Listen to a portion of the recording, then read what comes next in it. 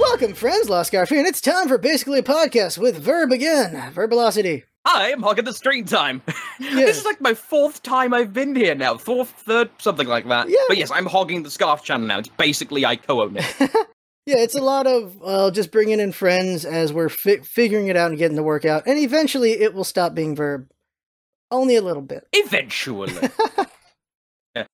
Actually, fun. Jag's gonna bump me off. It's gonna be all her. It's gonna turn into just a secondary Gwent channel. Fun fact. Jeez. Shout out to... Oh. I'm sorry, Gwent. Jag, if you're listening. I'm sorry. All right. Gwent is a fun experience at times and not so fun at others. It's interesting. So I'm gonna go right into it here, Scarf. I've just found this out. Okay. Titanfall 2 is getting its Horde mode back. Fudge yeah, don't want to swear. Because, Ooh. so have you played Titanfall 2? I only got to play demos of it because I don't have a console. Right, so later on into Titanfall 1's release life, it had a mode called Frontier Defense, which was really good. It was 4 players versus, essentially, it was a Horde mode, right?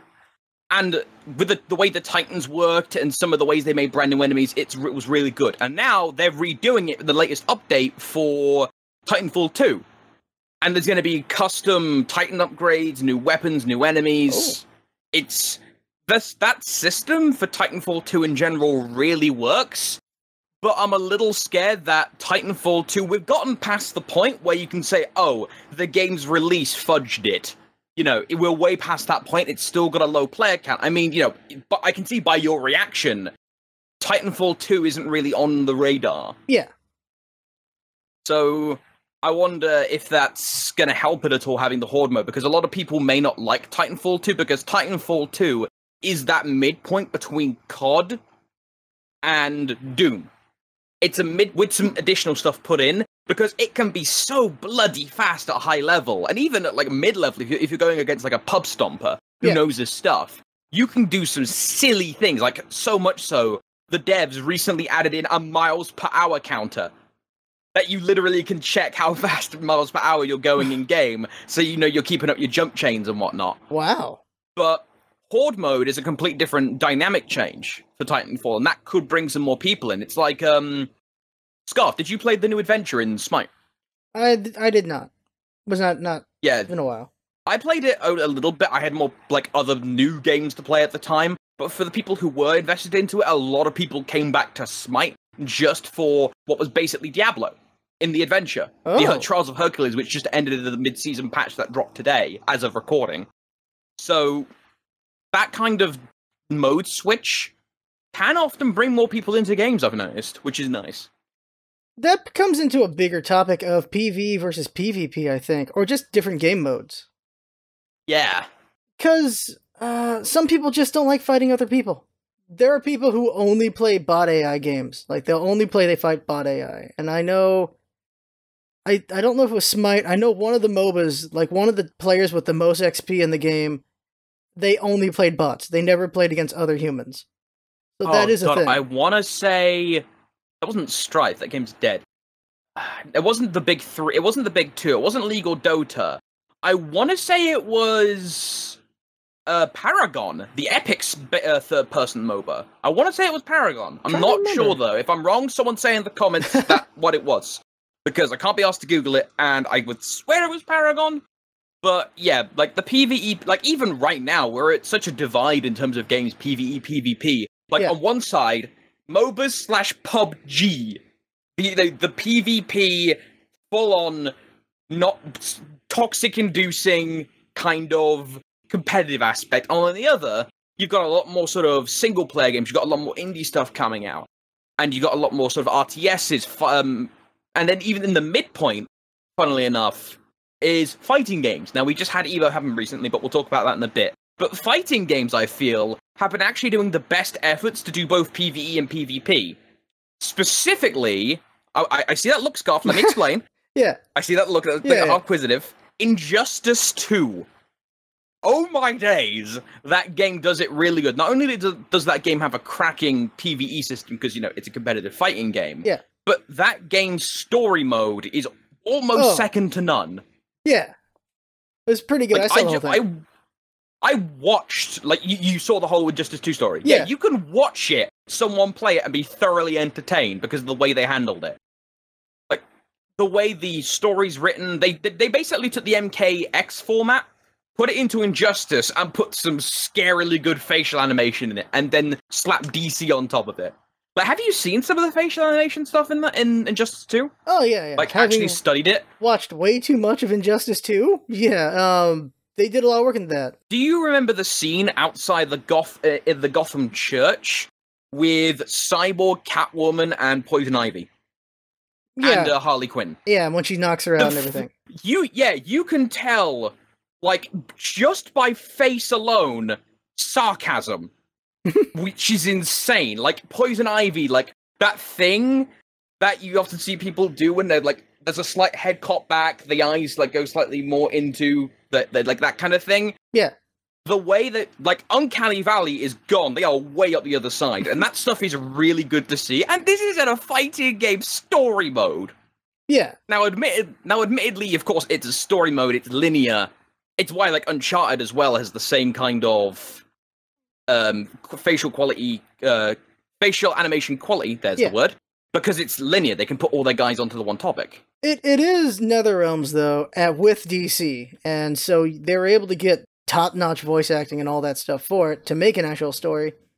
Because, again, it's DC, it's Injustice, and they made it very interesting with that whole NetherRealms. And they tried to do with Mortal Kombat. Didn't really care for the Mortal Kombat story, but they've been trying to do story-based. Well, none of the other fighters really do. They kind of do, but they don't really do. The closest I've seen in terms of quality for story recently that isn't a NetherRealm game, I would say probably Tekken, or which anime? Tekken legit has a really good story. Yeah, Tekken is legit. Tekken is like a soap opera, though, where it just keeps going in a circle with the same players. It's so weird, though. Although Tekken 7 has some finality to it to an extent. They do leave the ending open, but it does have some finality. That's all I'll say on the matter. Due to spoilers, but it does have some finality. There's only so many times Heihachi and Kazuya can throw each other off a mountain. There's only so many times. And then this Jin's time in they there. include volcanoes. Yeah, and there's volcanoes. Jin's in there with the devil factor, and then Kazuya wants that, and just... It's a complicated family. It is such a soap opera. It is such a soap opera, but it's just... I'd hate to go to dinner with them if one of them agrees on, like, what to order immediate into fisticuffs. Like, do one of you fancy the turkey? No, I fancy the chicken. Get back here! Like, that'll be the worst. That is...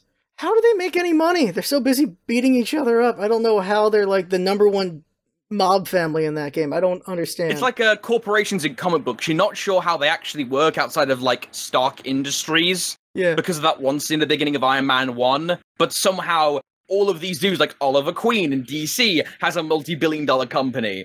The Iron Fist, I forget his name. God, that's heresy. Who's the guy who owns the Iron Fist? Knows Danny Iron Rand. Fist. Okay. Danny Rand. Okay. Yeah, Danny Rand has a multi-million-dollar corporation. Tony's like, half the people seem to have multi-million-dollar corporations. No one knows what they do. Yeah, it's like Tekken Corp, or whatever the corporation is in Tekken that I forget. Yeah, they do a lot of crap. I don't really know. I have no idea. Got the time to just throw his son off a mountain and to make money somehow. I don't know. I know he's what he's doing. He's literally just crushing coal into diamonds on his off time. That's all he's doing. For training, he's just making diamonds. I have no idea. They're kind of all really strong. Speaking of training by doing weird and unnecessary things, how invested are you into Dragon Ball? Oh, very. I'm launching Super and everything, so I'm really looking forward to Dragon Ball FighterZ. Hell yeah. Yeah, Dragon Ball Fighters. They've just announced, as of recording, Krillin and Piccolo will be joining the cast. Hey, better. And that's the final... Yeah, the final 2 characters in the lineup for the closed beta coming up. Sign-ups are on June 29th, I believe. Ooh, okay. Let me check the article. That's not the beta, it's the sign-ups. The beta itself is in, like, August. Okay. Some people were getting, like... Yeah, so registration opening is July 26th. It's the 18th right now. Okay. And yeah, so the 9 characters in the lineup is Goku, Vegeta, Gohan, Cell, Frieza, Majin Buu. Trunks was announced at EVO properly. Ooh. And then... Krillin and Piccolo will be joining. Alright, okay. We haven't got any video footage of them, but there's a Japanese poster. Okay. Someone translated it, and they've got some wacky stuff. And what... They didn't say Tien, did they? You didn't say Tien in there, did you? Not Tien. No, not Tien yet. Because it's just Hadouken all over again, but Kikoho spam the whole match. That's all you do. Just Go, If go, if you're online and you perfect someone instead of Koho, it's Kiko go fuck yourself from a bridge. If you don't kill yourself first using it, like, if that happens, that'd be interesting. Dragon Ball gets Harakiris confirmed. If you don't want to let the enemy kill you, go out on your own Kikoho instead. Yeah, 2 people. He can Kikoho, and Vegeta can blow himself up. Those 2 things. But that's Majin Vegeta. That's different. Yeah. Sort of. He's done it twice. He did it too. He killed himself once, and the other time he just did it. And also Piccolo can do it too. A couple guys can blow themselves up. Kind of. That's nasty habit going around Dragon Ball, isn't it? Tien summons Chaozu to blow up for him. There you go. Yeah, there's it. I'm really interested in just if they do matching the lore stuff. If you do the specific things with the specific enemies, that would be kind of interesting. Because I know they do lines. I imagine they will. The game's only 20% done. Ooh. So the game already is having tournaments done, and that's 20%. It looks that good. Yeah. I imagine that's where like the good lore stuff gets brought in. I imagine other fighting games have to have taken a lesson from NetherRealm when it comes to just raw implementation. The wages system. Have you ever seen gameplay of Injustice? The 2 guys smash together and they seem to be like quirky back to each other. Which is so cool. The amount of lore in that, other games have to learn. And in a game like Dragon Ball, where you can dig to China and back and still get lore every time. Okay, that was unintentional racism, I apologize. But that amount of lore is insane. I'd love to see what they could do with it in terms of lore. But in terms of characters, they aren't doing the thing Xenoverse did, though, Scarf, which is good, which is like 6 versions of Goku. It's one Goku, one Vegeta. Wait for it. That's it. Wait for it. It's coming. Well, it was 6 versions of Goku anyway. Like, I don't know. It was Goku Black. Well, no, in Xenoverse, there's like the different skins with stats, I guess. Yeah, but well, no, it is different characters. In Xenoverse, it was like Goku with the default Goku with like about 12 different variations. Yeah. Then there was Super Saiyan 4 Goku, Super Saiyan God, Super Saiyan God Super Saiyan. Then there was all the other stuff on top of that, which I can't remember. So they're just doing one Goku, and any transformation stuff is in the abilities, which is good because that means there's more niche characters that can come in. I'm actually curious if it's only going up to Z, and they're not going to do... I would assume they're only going up to Z and not Super, because it's called Z. I think it's... I want to say it was confirmed at EVO that they're going up to Z, with maybe something...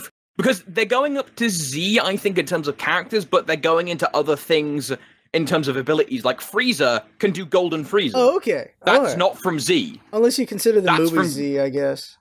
No, those are super. Okay. Alright. Yeah, if they want to do the movies, they've got way more room to work with. That means, like, Broly can come in, Cooler can come in.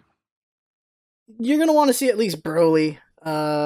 He's the one everybody wants to see. It's always gonna be Broly. Because Broly's Broly. Broly's the Hulk of Dragon Ball. Everybody wants to see the Hulk. I really hope they allow...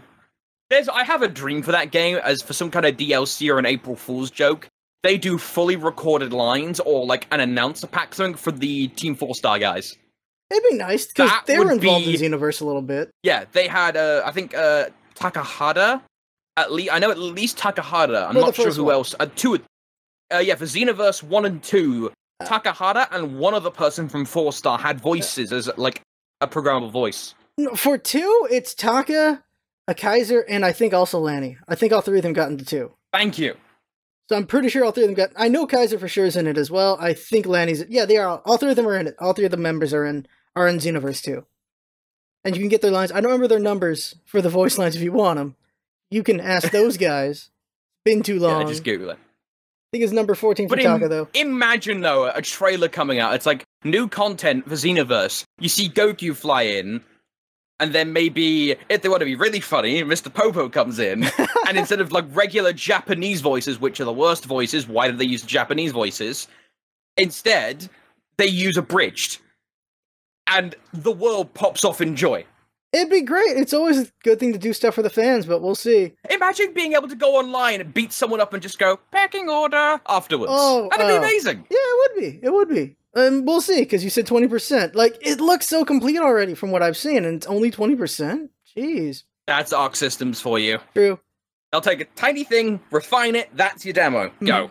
There you go. And I know I've already seen people do attention to detail stuff. Like, they showed Vegeta's Final Flash, and they put the manga on top of it, like it's exactly the same. Oh, the side-by-sides? Yeah, I'm like, Yes. ooh, that is nice.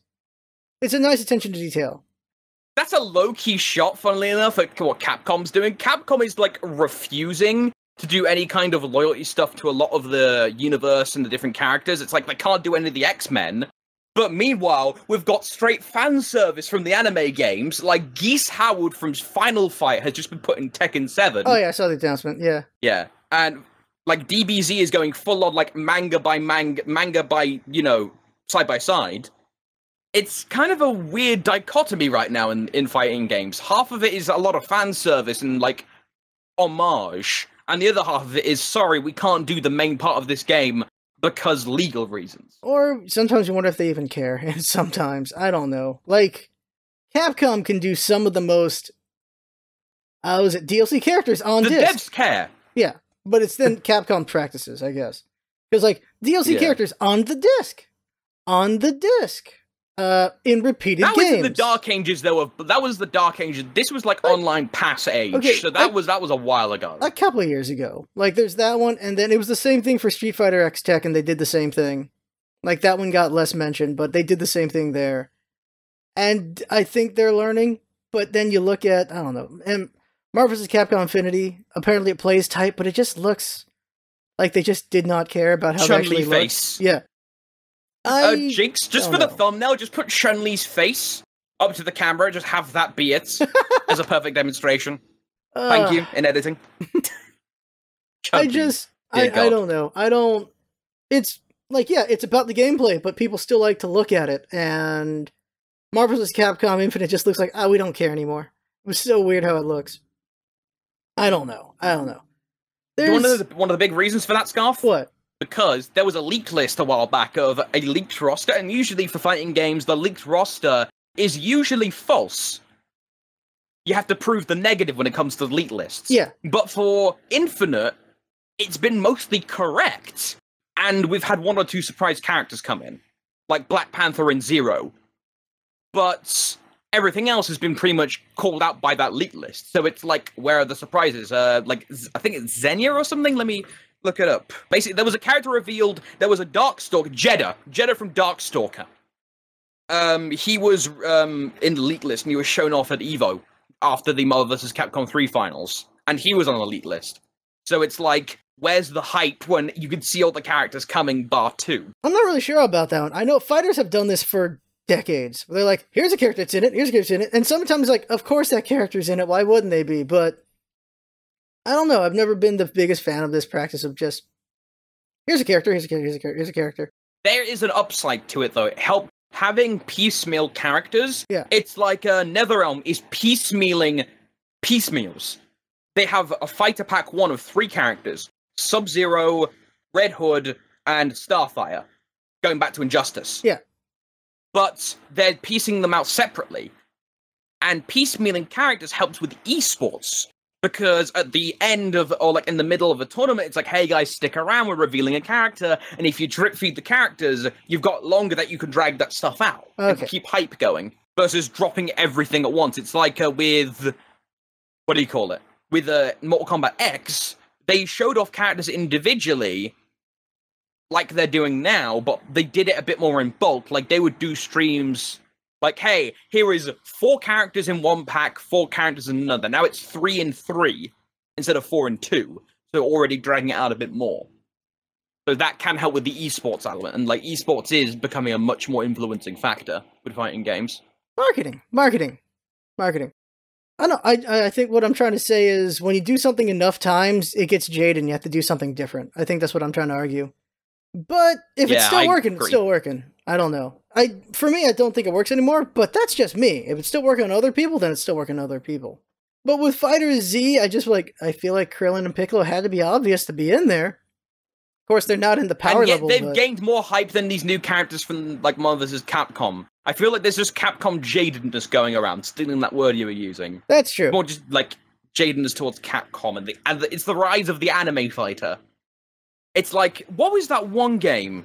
Why am I going here? r/Kappa. This is a bad idea for multiple reasons, but they always list off the anime games. Oh yeah, it was here. Basically, there was a 4-way crossover fighting game between BlazBlue. Oh, this one. Oh yeah, BlazBlue Tag Battle is what it was called. Okay. Here it is, yeah. So, BlazBlue, Persona, Under Night in Birth, and Ruby. As in the anime Ruby from Rooster Teeth. Not even okay. What is that? That's like that's a 4-way anime fighting game. I know so many people who will get into that just for Persona Arena and the Ruby alone, let alone BlazBlue. It's like, Quesadilla, if you're listening to this, this is an instant buy for you right now. Like, wow. And this is coming from Arc System, the same guys who are doing Dragon Ball FighterZ. Yeah. They do a lot of games. I'm surprised Guilty Gear's not in there. Because BlazBlue and Guilty Gear do some crossover sometimes, I think. Sometimes they do, but I think this has already got so much in it. Putting Guilty Gear in as well, when Guilty Gear's already working on its own stuff, is a bit too much. That's true. Too much in an anime game. Funny.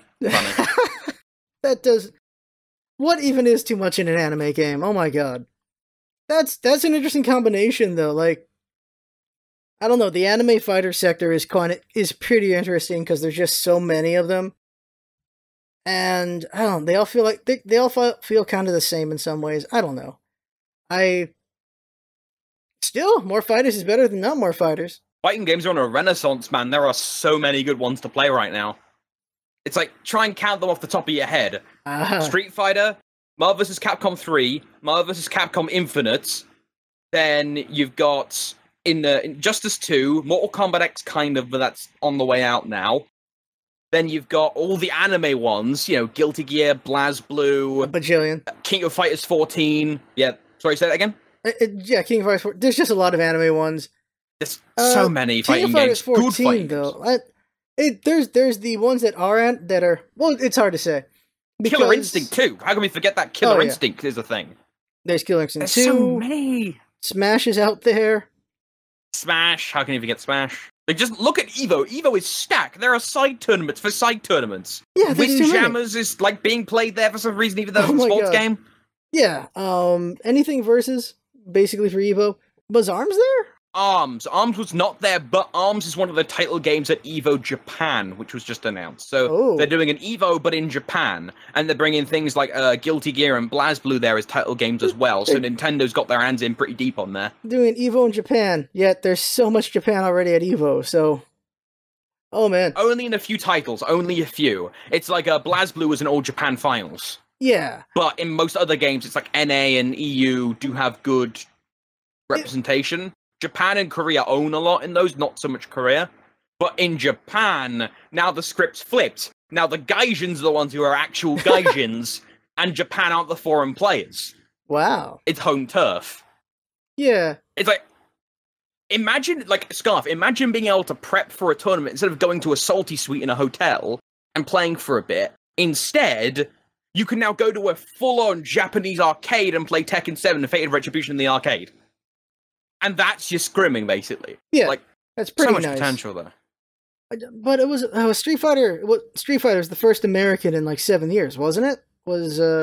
He almost got there. That was Punk. Yeah, Punk. Punk got second place, and he was devastated, man. Like, he did so good. Punk did in the Street Fighter finals. Yeah, but he got nipped out right at the end by GFC. Yeah, he got close. He just getting dominated. NA just getting dominated sometimes. I know you've been quite busy getting your video backlog ready to go for San Diego Comic-Con coming up soon, and your various other road trips. EVO itself I think I finished watching EVO the finals day at around 6 a.m. my time. Okay. British time. EVO was very long, but every single finals in that was hype. And that's one of the best things about fighting games as a spectator. It's like watching MOBAs. Most MOBAs aren't that hype to watch if you don't understand. It's mainly the commentators who give you the hype. Yeah. But with fighting games, it's just the guttural. It's there. Even, like, you could just listen to the crowd, and that'll give you the hype alone. You don't even have to be like Mandalay Bay Arena, just around a CRT watching some Smash. Yeah. You can get the hype from there. Just FGC, like, fighting games in general are in a full-on renaissance, and if you're a fighting game player, like, I've don't play fighting games. I watch them primarily because of it. Like, you're in a really good time right now. I know you're not too into fighting games. I was a pro player in high school. Oh, what'd you play? It was Marvel vs. Capcom 1 and 2 and Street Fighter 3. That's what I did. Nice. And I went to arcades and stuff where they were hosting the tournaments and everything, and I ranked pretty well but never won it. And those back in the day tournaments, like this is a history thing, that when it was actual arcades hosting tournaments, actual arcades, and then they would have regionals and everything. It was pretty cool. It's just everyone crowding around a couple fighting machines and just watching each other, and it's just a lot of cheering for each other and stuff like that. So it's what EVO is, but just on a smaller scale, what it was back in the day.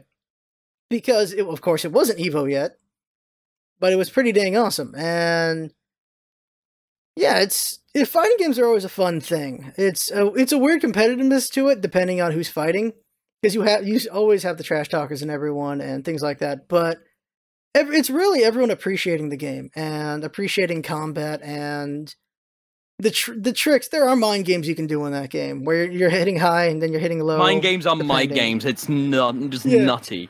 And you have to keep those while on a world stage. Yeah, and you're trying to keep your nerves. You can do it in the comfort of your own couch, but having to sit there in the Mandalay Bloody Bay Arena. Yeah. Like, I think the biggest crowd I fought in was maybe 3,000. And you got all the eyes watching you. And when you pull out a hit, like a last-minute win, it's so amazing. And when you blow it and you get beat, it just feels so... Like, it's really high and it's really low, depending on what's going on. And it's just There's no such thing as a mundane day with a fighting game tournament. Yeah, it really isn't, and it's just a lot of fun. It's just a different atmosphere. It really is than just playing at home. Just thinking back on Street Fighter 3, there was so much mind games you could do because of the tech system. Which, it was such a surprise to me when the creator, when he made 4, he's like, he hated the tech system. He thought it was too turtly. But it was so impressive doing the tech system, being able to tech out every move in a special. It just looks so impressive, and just the mind games with it, where you can rush in, and you tech every time they attack you when you're in the air, to the point that eventually you rush in, and then you just attack because they were expecting attack. And just the mind games that Tekken could do when Street Fighter 3 was a thing was great. Whereas for Marvel vs. Capcom 2, it was all about memorizing the very, very long combos, which is continuing to 3 at Infinite. But the only rule was no infinites. That was the only rule. Back then. I don't know if that's a rule anymore because I haven't followed Marvel vs. Capcom since 2. I would hope they found ways to break up What's your bread and butter? Pull up a 3-page document. God, it was so impressive seeing the long combos back in the day. Because you couldn't watch it online. It was whoever you saw at the arcade, and you got to see the skill levels. And when you went to the big tournaments, you got to see the ocean. Like, you saw the pond, but when you got to the tournaments, you saw the ocean. You got to see how big a difference there was between the low-level and the high-level players. Because there were combos you didn't even imagine. I've got a question for you specifically then. Do you think maybe that since before streaming and the internet in general was a thing, that there was more of a sense of mysticism when it comes to fighting games? Like, it was literally like walking, like an old cowboy movie where you walk into the saloon to challenge someone. If a new guy walked into the arcade and stepped up to the machine with a quarter in hand, oh, we got new blood. It was a thing, yeah. That is the big thing about, there was a nickel arcade, back in the day, and they had all the fighters. All of them. So people would show up and they'd just play against each other and everything. And then sometimes someone you've never seen before rolls in, and they're either amazing or they're not so great, but you get to see just how they develop and everything. And they did tournaments there, like just lower tournaments where people would practice for the regionals and things like that. And I know regionals is the wrong word. It's like, there's all these little tournaments the arcades will all host. And then there'll be the big ones where a couple of them organize it, and then it's just pulling everyone from LA or everyone from San Diego and LA together. And I can't remember I think it was just called the bigger tournament. That's all it was. And you could see like how good your local was, and then when you came there, you got to see how good just everyone was. And it was very impressive. And for me it was, I placed well enough in the matches that I could afford to go to a couple of them without it costing. and that was great. But for some, it was just about the passion, of course. Well, for everyone, it's about the passion, but for a lot of people, it's just you're eating your cost. You're just there to have fun and just learn from everyone else playing, because that was the only way to learn, was to see just how good people really were at the game. Because there's only so much you could figure out on your own. It's not like YouTube and streaming and everything where you can see all the good stuff and then learn how to do it yourself. You had to figure it out on your own, or from someone slapping you with it, basically. It's such a different time now because of that. Yeah, now you can just I can Google something and learn what is the most efficient bread and butter for a certain fighter in a certain way. All the frame data's there. Before, if you wanted frame data, you go get a friend who's got a really big notebook and you write it down, I assume. Oh man, yeah. That is back in the day when terminology wasn't a huge thing. It was just whatever you called it yourself, and now it's footsies and all these other words, which... standardized. Yeah. Unless you're in... God, the controversy around the Smash... Do you know about the Smash terminology weird thing that was going on this year? I don't want to. What is it? Nintendo players are getting such a rip because of this. So, there is a certain accepted terminology, like, you know what the term mix-up means, or airborne, or like airborne combos, that kind of thing. But for some reason, there was a thing going around where people were thinking that Smash players legitimately said guessies, or floaties, or anything with E's at the end, like more younger, like childish-sounding words. Okay. And it was like a half satire on Smash and a half like, this is an actual thing. And people got really riled up about it, and all the time you'd hear in commentators just adding E's to the end of stuff randomly, just to take the mickey. So, like, Smash has not had a great time this year when it comes to that stuff. Like, it got ripped to shreds for no reason. Yeah, I don't know. Like, for me, it was just low, medium, high, and then, like, I don't know. Like, for me, because it was before standardization of all these different terms, it's just like whatever the hell I thought of it was like. I don't know. I never got into it to the point where terminology for everything was made. It's like baseball, where there's a stat for literally everything. Yeah, I got a prop to demonstrate this. Okay. There's one bit of terminology that I'm super handy did get modernized and standardized for because of watching lots of different games. And apart from one or two, 1, 2, 3, and 4 notations for the face buttons. Because, of course, if you're PlayStation, it's square, triangle, X, circle. On Xbox, it's XYBA. But instead, it's now 1, 2, 3, 4 in a Z pattern. Okay. And that's universal across all paths. So if you hear a commentator go, like, back 2 into super, you know that means, oh, it's back Y or back triangle into super. Okay. So sometimes the standardization can be a bit cringy and a bit annoying. Sometimes it can be legitimately useful. And like, that's kind of a story when it comes to modernization in general, I'd say, Scuff. It's like, there's so many good things now with modernization. It's like, you know, being able to watch that stuff happen at Mandalay Bay, then talk to someone over the internet about it while looking up stats versus it being its own secluded islands. But at the same time, some of that mysticism is lost. Some of that undergroundness goes. That's the one thing, is the undergroundness to it. And that's not a bad thing to lose. Not a bad thing to lose at all. It's just that's what fighters were for the longest time. Like, thinking back on it so many years ago to now, just thinking about the evolution of it all. When did the Switch flip? Was it Street Fighter 4 where everything just flipped over? I'm thinking about what it. What do you mean, the flipping to 2.5D? No, the flip between when people didn't care about fighters anymore to when people cared again. Yes. That was the dark ages of fighters. That's when everyone was doing 3D, like Mortal Kombat, Armageddon, that kind of thing. People were trying to ape, like, Tekken, Street Fighter went 3D, and then Street Fighter 4 rolled around. They went back to 2.5D, it looked really good, played really well, and that's when fighters really kicked back in. Yeah, because I was thinking, like, there's just this long stagnation period. There's a very long period where there's not really anything really happening. And I think that's when I fell out, because I'm like, well, there's nothing really going on here, so I'll just go play other things. And, like, it's fun sitting down with a fighter and meticulously figuring out every combo. That was something that was very fun to do back in the day, was, like, even Soul Calibur 2 was sit down, play every single character, figure out all the combos you can do with them, all the little touches and everything.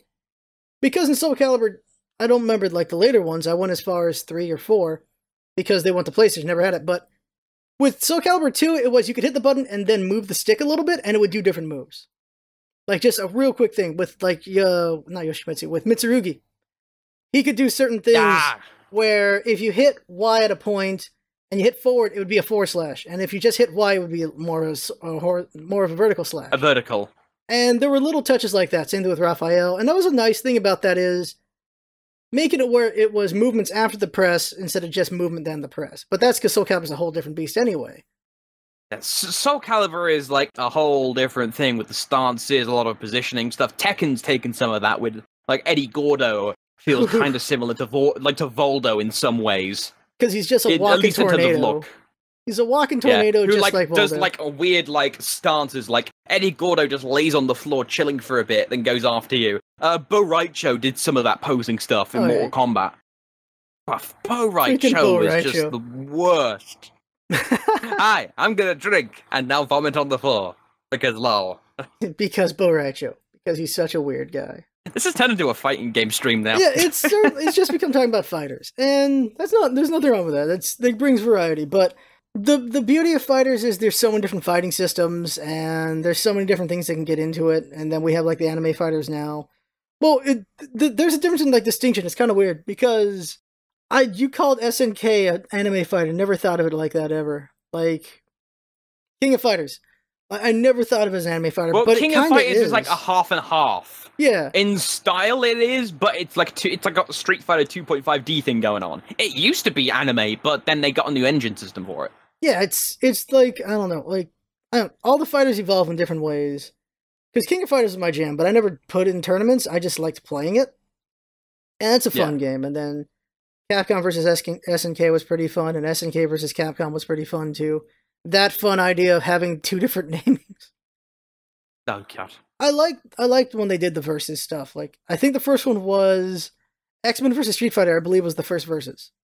I might be wrong on that, but that one was really fun, and then they just evolved it, and then we eventually got to see Capcom versus SNK, and we got the only one that came to Nintendo, to the GameCube, I think it was Tatsunoko versus Capcom. No, not GameCube, to the Wii, I think. Tatsunoko versus Capcom was pretty good, and that was not Tatsunoko versus... Yeah, it was Capcom. It's literally Capcom versus an anime company. That's what it was. Just an entire company. Yeah, it was just all the games they had. So you had Ryu, you had Ken. Is the sequel to that gonna be Capcom versus Funimation? Like what? I think there is a sequel. It's only Japan. Capcom versus Crunchyroll. No, I don't know how that would go. But that would be the best fighting game ever. It would basically be Mugen. That's Mugen at that point. That's what that is. I think we're all waiting for Mugen just to be a thing. I think we're all waiting for that because that's been a thing for a long time. It's getting an actual one? Like a half release. Like he's doing the guy who's making Mugen, I don't know who his name is, but he's doing like an actual release, I think. Okay. Now if anyone doesn't know what Mugen is though, it's been around for like 10, 20 years, I swear. The concept of just all the fighters combined, like with modding or just anyone who puts it in. And it's just people just put their own spin on just fighting styles, and every anime has a character in that thing. Like, it's just, I don't know the right way to word it. It's just everyone could just make their characters and put them in there. Of course, they're just using abilities from the characters. It is fan service, the video game. Have you ever wanted to see Homer Simpson fight against JoJo? There you go. There you go. If you got characters you really like from some random anime, you get to have the fights here. It's a random thing. Like Daisy, I remember there's Daisy, and one of her specials, depending on who makes the character, is the eye beam from the eye from the back of her head from Smash Brothers. Because whichever Smash, I think it was Melee, you could look at the statues and you could get super close up, and if you look in the back of Daisy's head, she's got a third eye over there. So somebody made a character where Daisy turns around and does basically an optic blast with the back of her head with an eye blast. You can do whatever you want with that game, with Mugen. You just have to figure out how to make your own characters. It's basically My Imagination, the fighting game kind of thing. It's such a random thing what Mugen is. And you're saying they're trying to release it? I think, or at least they're doing some kind of big title update. It's a miracle it's never been taken down by any of the companies. Because it's such a crazy concept. Yeah, you think that would be like the single biggest... Okay, so they're not doing a release, they're doing like a big update soon. Okay. Is what they're doing. But yeah, Mugen is the poster child for copyright infringement. Yeah. It's like Maximilian and the Yo video game guys. The YouTuber is in Mugen now. Yes. I've got a good way to round this out. Okay. And we can move on. Okay, if you're watching this, finish this video, then go to Twitch, look up SaltyBet. They permanently stream Mugen, and they just stream AI versus AI fights of random characters, and you can bet on them with like Twitch currency. Really? It's the best thing. It's like there's different rules. Like for instance, John Cena's in it. He's invisible and has plot armor. Oh my god. Like they do different like wacky randomizers. There's waifu wars where you get like different bonuses. Like Mugen is just wacky and weird and fun is one of the best things. That fun factor especially. Yeah. FGC in general is just having a fun time. Yeah, it's basically fun's the right word for it, because it's like just slapping action figures together. That's what that game is. That's all that is. Yes, that's a very good way to describe it. Yeah, there's nothing wrong with that at all. That's fun. You can put Hulk Hogan in there. You want to see Hulk Hogan fight a Ninja Turtle? Here you go. Moving on to something which is happening right now, actually, at the time of recording. It just opened up about an hour or two ago. PlayStation 4 is getting the exclusivity period on the Destiny 2 beta. Oh. What was your take on Destiny? If you had one. I did not get to play it because it never came to PC. Never came to PC.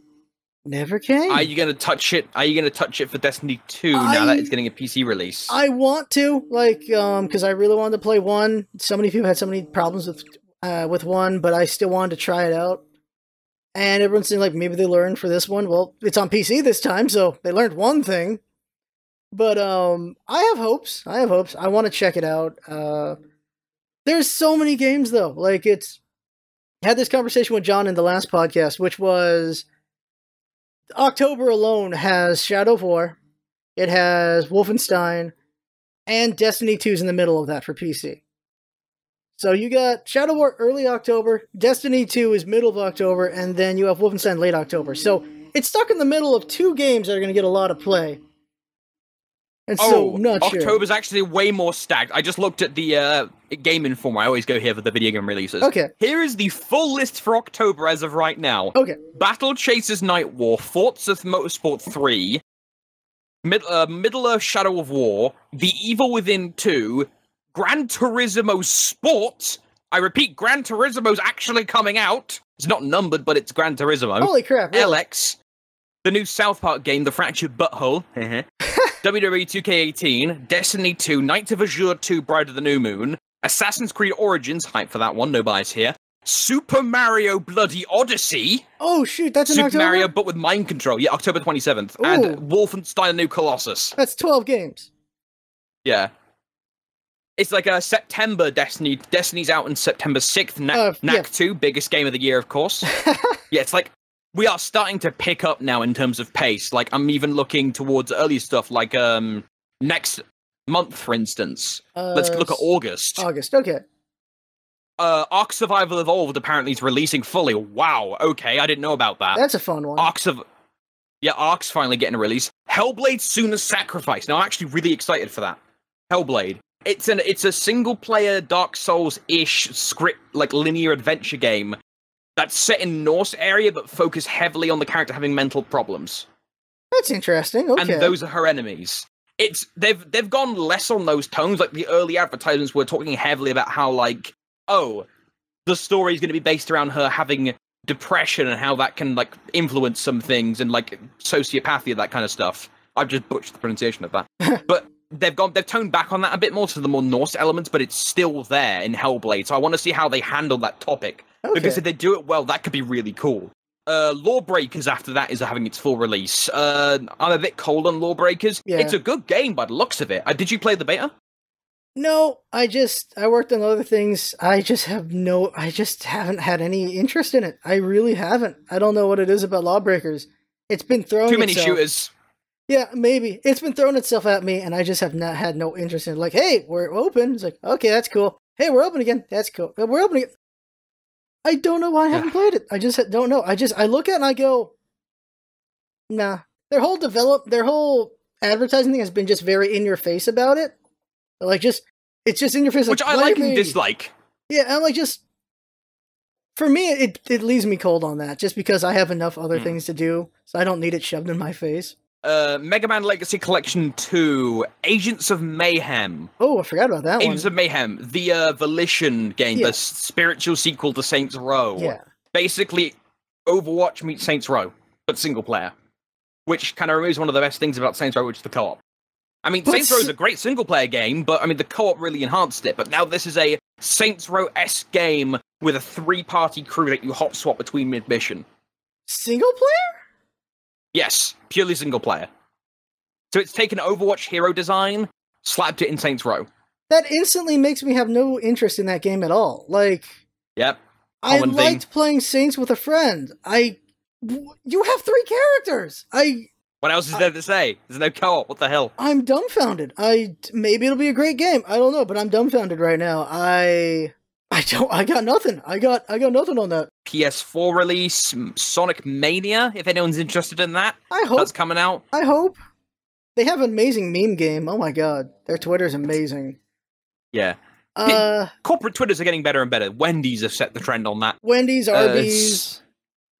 Oh, I gotta mention the Arby's, the Wendy's tweet, which was like, "Hey, how many retweets do I need to get a free Frosty? Like, they're 50 cents." God. It's like, come on, man, people don't have money. Yeah, that's why we made it 50 cents.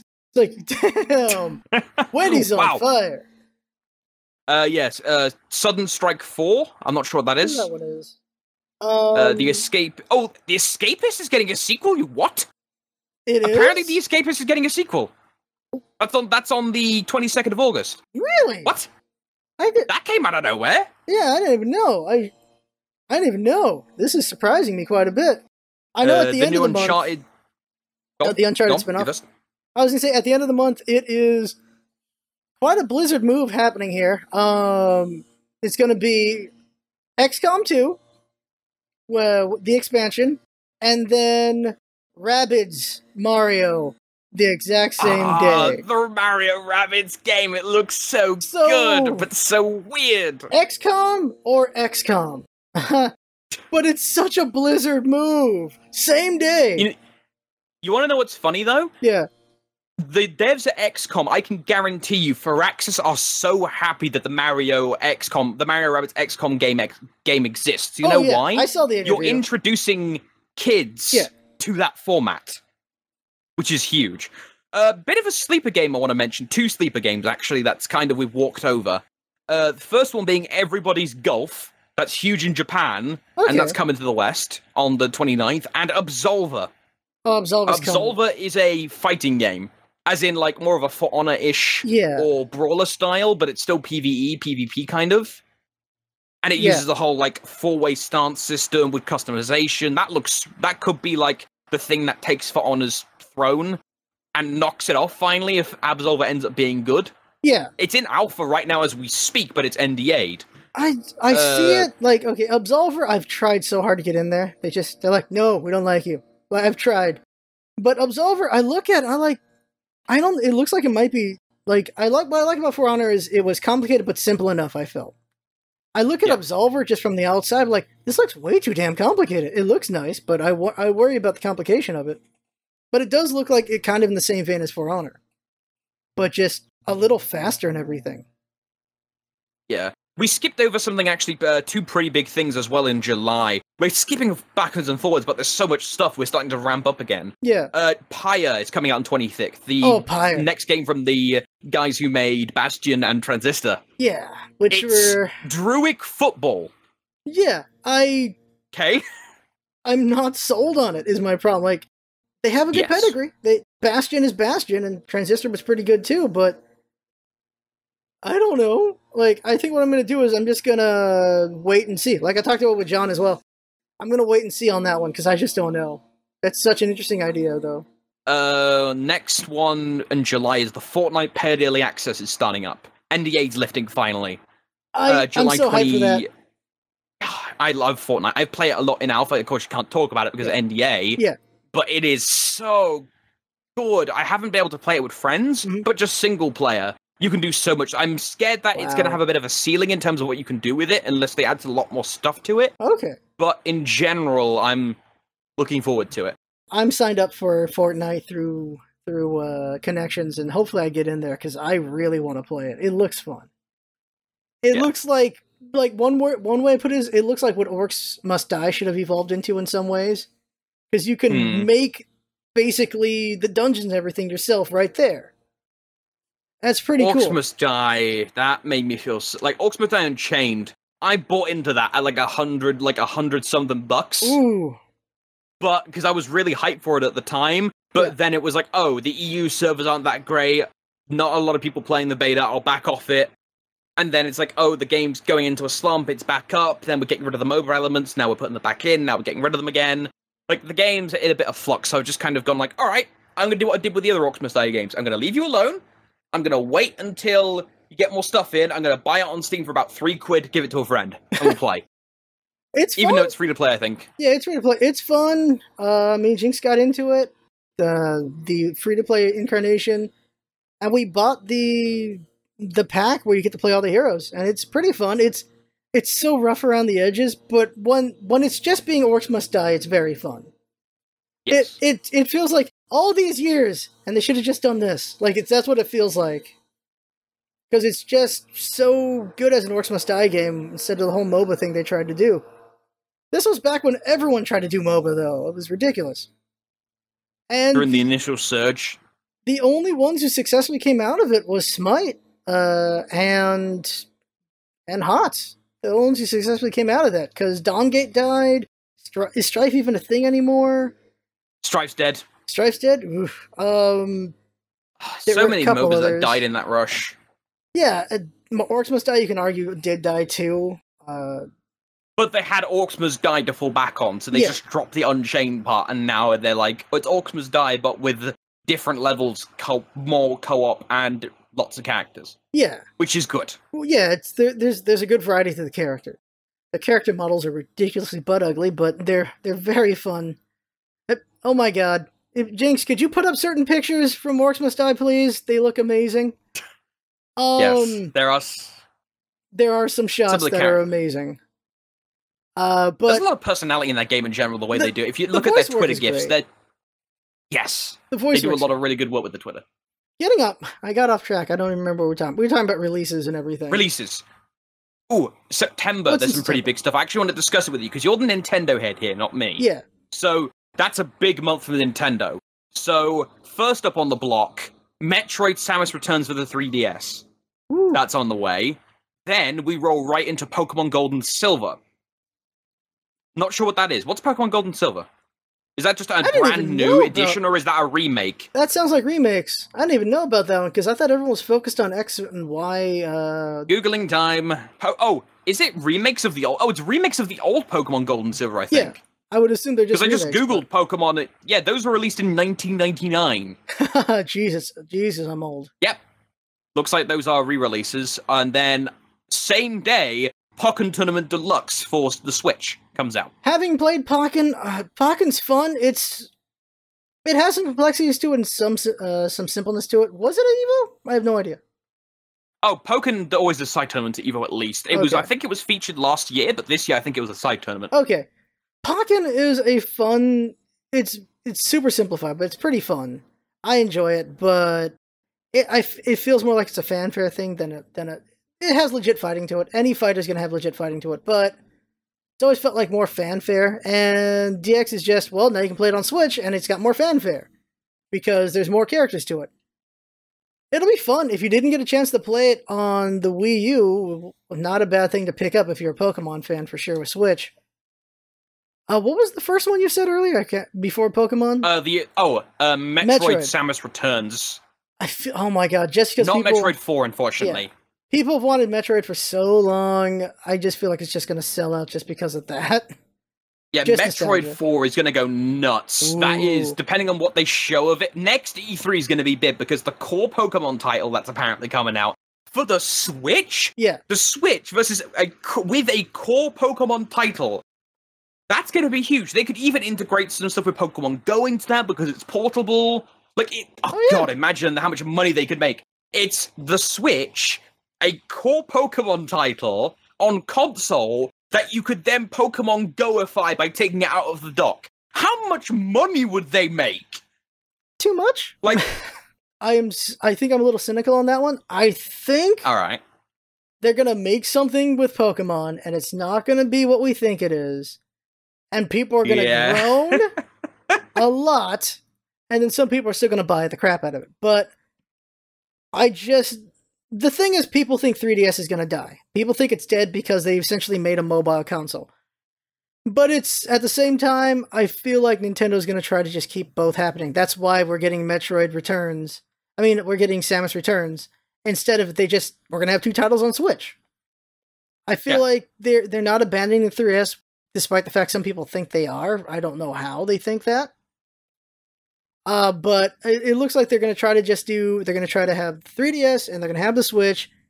And because of that, I don't know how strongly they're gonna push for that, considering Pokemon has been the king of mobile for so long. I just don't know. There's another Pokemon game. Yeah, it's gonna be November. Pokemon Ultra Sun and Ultra Moon. I said X and Y on accident. Yeah, Ultra Sun, Ultra Moon, which is supposed to be, I believe it's supposed to be a sequel, like a legit sequel, not just you doing the same story again. I think that's what I heard.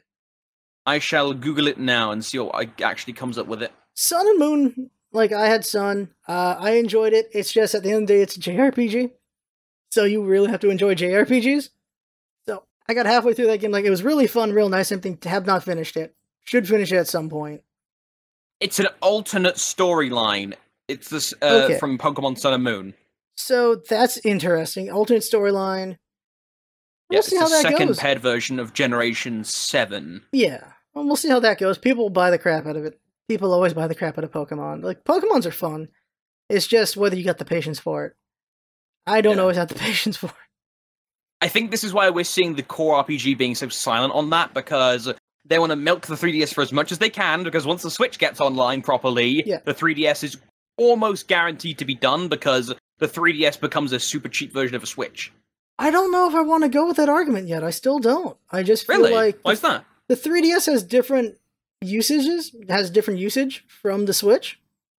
Because the Switch is still one screen. You got 2 screens with the 3DS. I wonder if they'll do ports or not between the two. Because you see things like Monster Hunter Double X, where it's going to have crossplay between the 3DS and the Switch.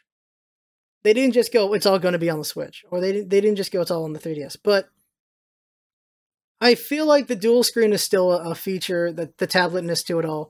It's still something they still want to keep doing, and not necessarily for the Switch, because as much as they have it as a mobile console, they don't like calling it a mobile device. In all their advertising, they like showing you move around with it, but they'll never name drop the word mobile on it. They don't want you to see it as not a console, I guess. Like, as not a at-home machine.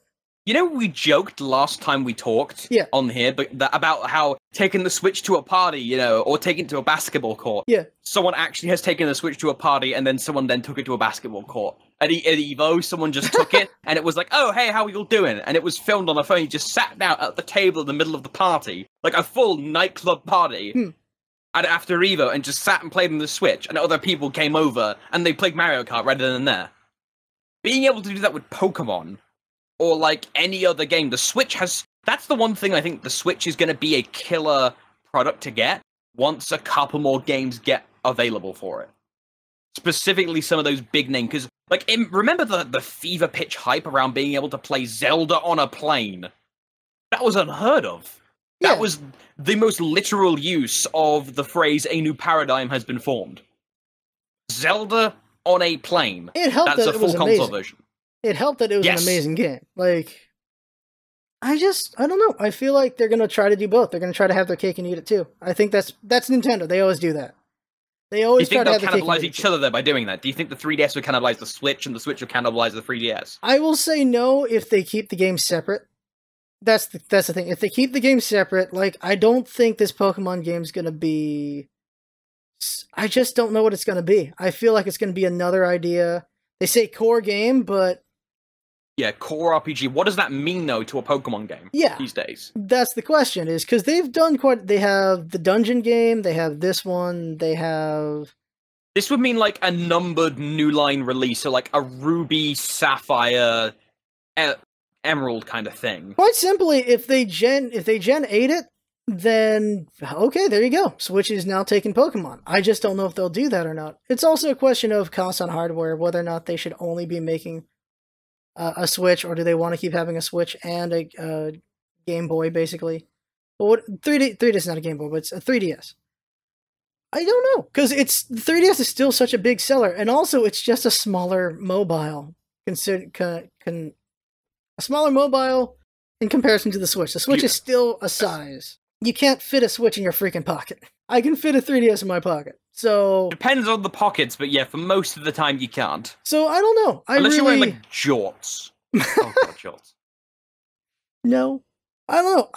I see so many people thinking the 3DS is dead, and I don't think so. I really don't. And I could be wrong. We'll find out in a year when E3 happens. But I don't think the 3DS is dead. I think they're going to try to have their cake and eat it too. That's really what I think they're going to do. Is they made the mobile console, but they also want the smaller mobile with 3DS. Final releases to wrap things up. Life is Strange, August 31st. Never been into Life is Strange, but I recognize that it's a good series. It's amazing.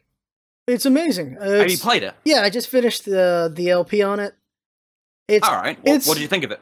The episode's ever going to end on the 27th of August, so right before the prequel comes out. Oh, nice. Can't give anything away. That game, it's a ride. It's a literal roller coaster ride of start out here, you go right the hell up, and then you were just going up and down a lot. And you never go below the baseline. I don't think it never gets. The slow points are there to give you a freaking breath from how crazy it's been. It's never a slow point that you're like, okay, this is dragging. It never gets to a dragging point. It just goes like, all right, and then we're going up again, and then we're going crazy again. So it's pretty well paced, in my opinion, and it throws a lot of punches at you, and it's really good narrative wise. It's pretty enjoyable. Hate the ending. I swear to God, all these games, there's so many games with amazing rides, and then the ending is just not there. And this is one of those. I knew games. There was a controversy about the SAG-AFTRA, whatever voice actor guild. The protests have meant that the main actor for the protagonist, whatever her name was, she's not one of the most back. important things. Yeah, she's not in the prequel, which is like, in a story-based game that's like that, you kind of need the voice actor. Yeah. Having listened to the prequel, like they released some of the first level, the first chapter, she sounds fine. It's 3 years before this game, so it's like, okay, so she just hasn't. Her lady balls haven't dropped yet, basically, for her voice. That's all, you're good. She just sounds a little different because she hasn't hit that point. That's the weird choice of words, was lady balls dropped. I know, right? Girls' voices don't change as much, do they? Yeah, they've kind of got themselves in the corner now with this. Like, how many explanations do they have to justify the voice actor change? At the end of the day, they don't really. She's just a different voice, and she's younger, so maybe her voice is a little different. That's all they can do. It's a different developer as well, which is a surprise. Oh. Different developer doing the prequel, and it's probably why they did a prequel, because what can they really do as a sequel? You need to know the story really well to build on it. I just don't know. It's a prequel, and how good are prequels? Star Wars? Depends on the game. Star Wars? There have been some really good prequels, some really in games in general. There have been one or two. I have to go look them up because there aren't too many prequels. Actually, there's one prequel, kind of. Darksiders 2 was a sort of prequel. It was a sequel, wasn't it? Really, like it's during one. Started as a prequel, ends up being a parallel quel. Yeah, it's so weird, that one. Parallel quel. I'm sticking with the word. They ever making 3? 3 it's coming out. Fury with the whip and the funky hair. Okay, well, we better wrap this up. It's getting late for you. Oh god! Oh man. Yes, this is meant to be just an hour. We run over every time. Yeah, we do. And is there any new advice you got for people? Just ending this out. There's always advice. What are we talking about? There's always advice to give. To keep it themed, save your money, dear God. It's like even the stuff we haven't talked about, like it's coming up, like new Total Warhammer, Cuphead's coming out, and then then October, Middle Earth, all the other stuff we talked about, the new COD, Crackdown 3. Save your money, dear God. Just try and squirrel it away if you can, because 2017 is starting to look pretty decent in terms of games. Yeah, there's an embarrassment of riches in October. Oh my God, just October. Just all that's in there.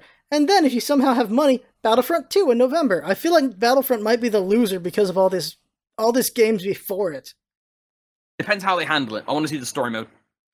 I do want to see the story mode, and I have no positivity about the microtransactions. Free DLC, guys! Microtransactions. I don't know. I just want to be a droid, though. I really want to go Roger Roger all day. That's the one thing I want. You can do that. So, I don't know. I'm a bit not sure about Battlefront 2. But I also want to play it, so I don't know. But, let's end this out. So this has been basically a podcast with Verb, who is drinking... Drinking what? Hi! We're drinking? Pepsi. Oh, Pepsi. Okay. So, this was an interesting one, talking about fighters and everything, and had fun talking and everything. Feedback is always welcome for this. We're still working on it, and there's still plenty of room to grow and get better at it, and I'm going to try to get Jag for the next one. We'll see what we get for the next one, but eventually, after all this craziness with trips and everything, I will try to get people who are not Verb and John and Jag. But for now, it's basically building the base. It's what we're doing right now, and we'll see in the future. But for now, that right there has been basically a podcast with Verbalocity. You can find him on Twitter and Twitch and everywhere, just Verbalocity. The information will be down below. Yeah, thanks for coming by, and see you next time. Bye. Every time.